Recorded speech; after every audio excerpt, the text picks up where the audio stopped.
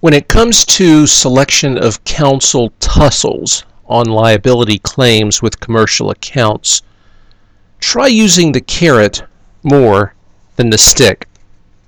Hi, this is Kevin Quinley of Quinley Risk Associates. Welcome to the Claims Coach Podcast. This is the podcast delivering tips, tools, and techniques to help great claim and risk professionals get even better at managing their claims, their time, their resources, and their careers.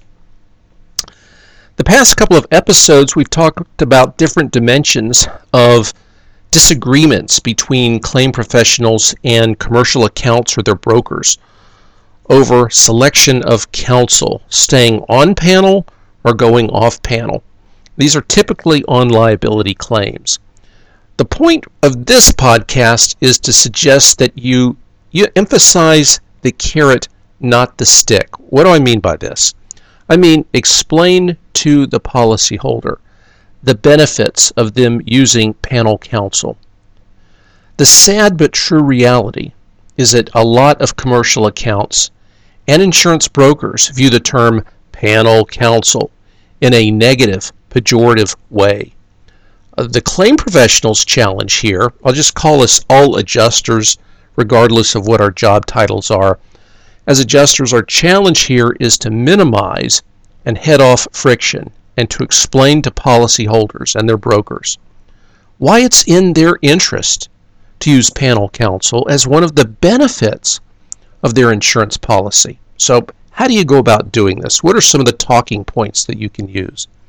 Well, number one, you can emphasize the vetting process that the insurance company has used in selecting panel counsel. Now, this presumes that there is a due diligence vetting process for selecting those counsel, and that's a best practice. And ideally, this should be done on the basis of counsel's expertise and experience in doing insurance defense work. Ideally, the insurer or its claim staff have stocked panel counsel with attorneys who have specialization in insurance defense work. This is their bread and butter. So emphasize the process. Number two, emphasize the fact that panel counsel are subject to certain quality standards that benefit the policyholder, not just the insurance company. For example, panel counsel might be required to copy the policyholder in on all relevant reports and status updates about the case. That's a benefit. Panel counsel may be required to communicate with the policyholder, although that should be something that the attorney would do anyway, even in the absence of written guidelines from the carrier. Practice tip: include in your written litigation guidelines for panel counsel communication requirements between counsel and the policyholder. This is a guardrail just to make sure that they're kept in the loop. Number three, stress the fact that certain financial economies flow both to the insurance company and the policyholder by having negotiated favorable hourly rates. Insurance companies are large buyers of legal services. They wield greater bargaining power and leverage in the marketplace, more than the average policyholder. The average insured may have just a few claims a year, if that. The average insurance company can have thousands or tens of thousands of claims a year.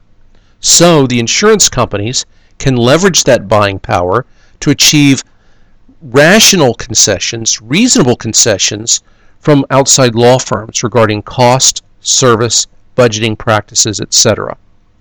So why does that matter to policyholders? Well, more cost-efficient management of legal spend not only benefits the insurance company, but it also benefits the policyholder, because dollars spent for legal defense factor into an account's loss ratio.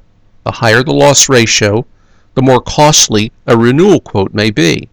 In fact, the higher the loss ratio, the greater the odds of non-renewal, and conversely, a lower loss ratio positions a commercial account as a favorable piece of business, lending more leverage for them and their broker for premium and other concessions. So the lower the loss ratio, the more likely that an account and its broker may have multiple competing offers for coverage amongst an array of insurance companies.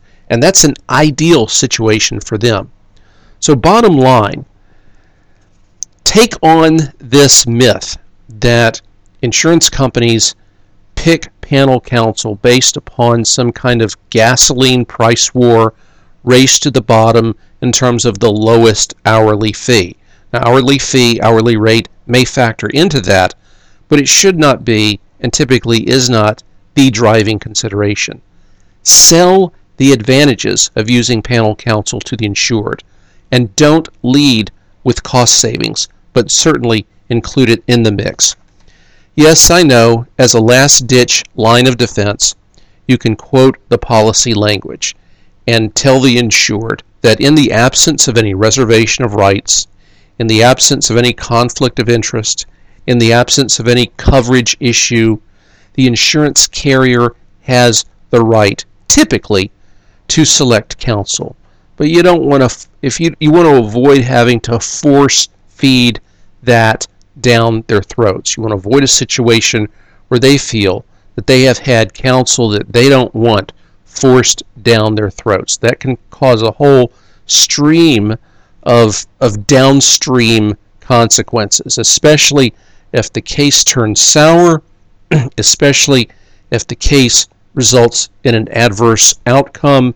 They will be loaded for bear in claiming that it happened because the insurance company negligently appointed incompetent or careless counsel to represent their interests over their objection. So you want to avoid that situation. So use the carrot more than the stick. Reserve the stick as a last-ditch option. Hey, if you like the content here, please subscribe to the Claims Coach podcast on iTunes and leave a review. And for more information on Quinley Risk Associates and my menu of services, visit me on the web at www.claimscoach.com or connect with me on Twitter at ClaimsCoach. That's one word, ClaimsCoach. I'm also on LinkedIn. So thank you for listening, and be sure to check back for future claims and risk management resources from Quinley Risk Associates.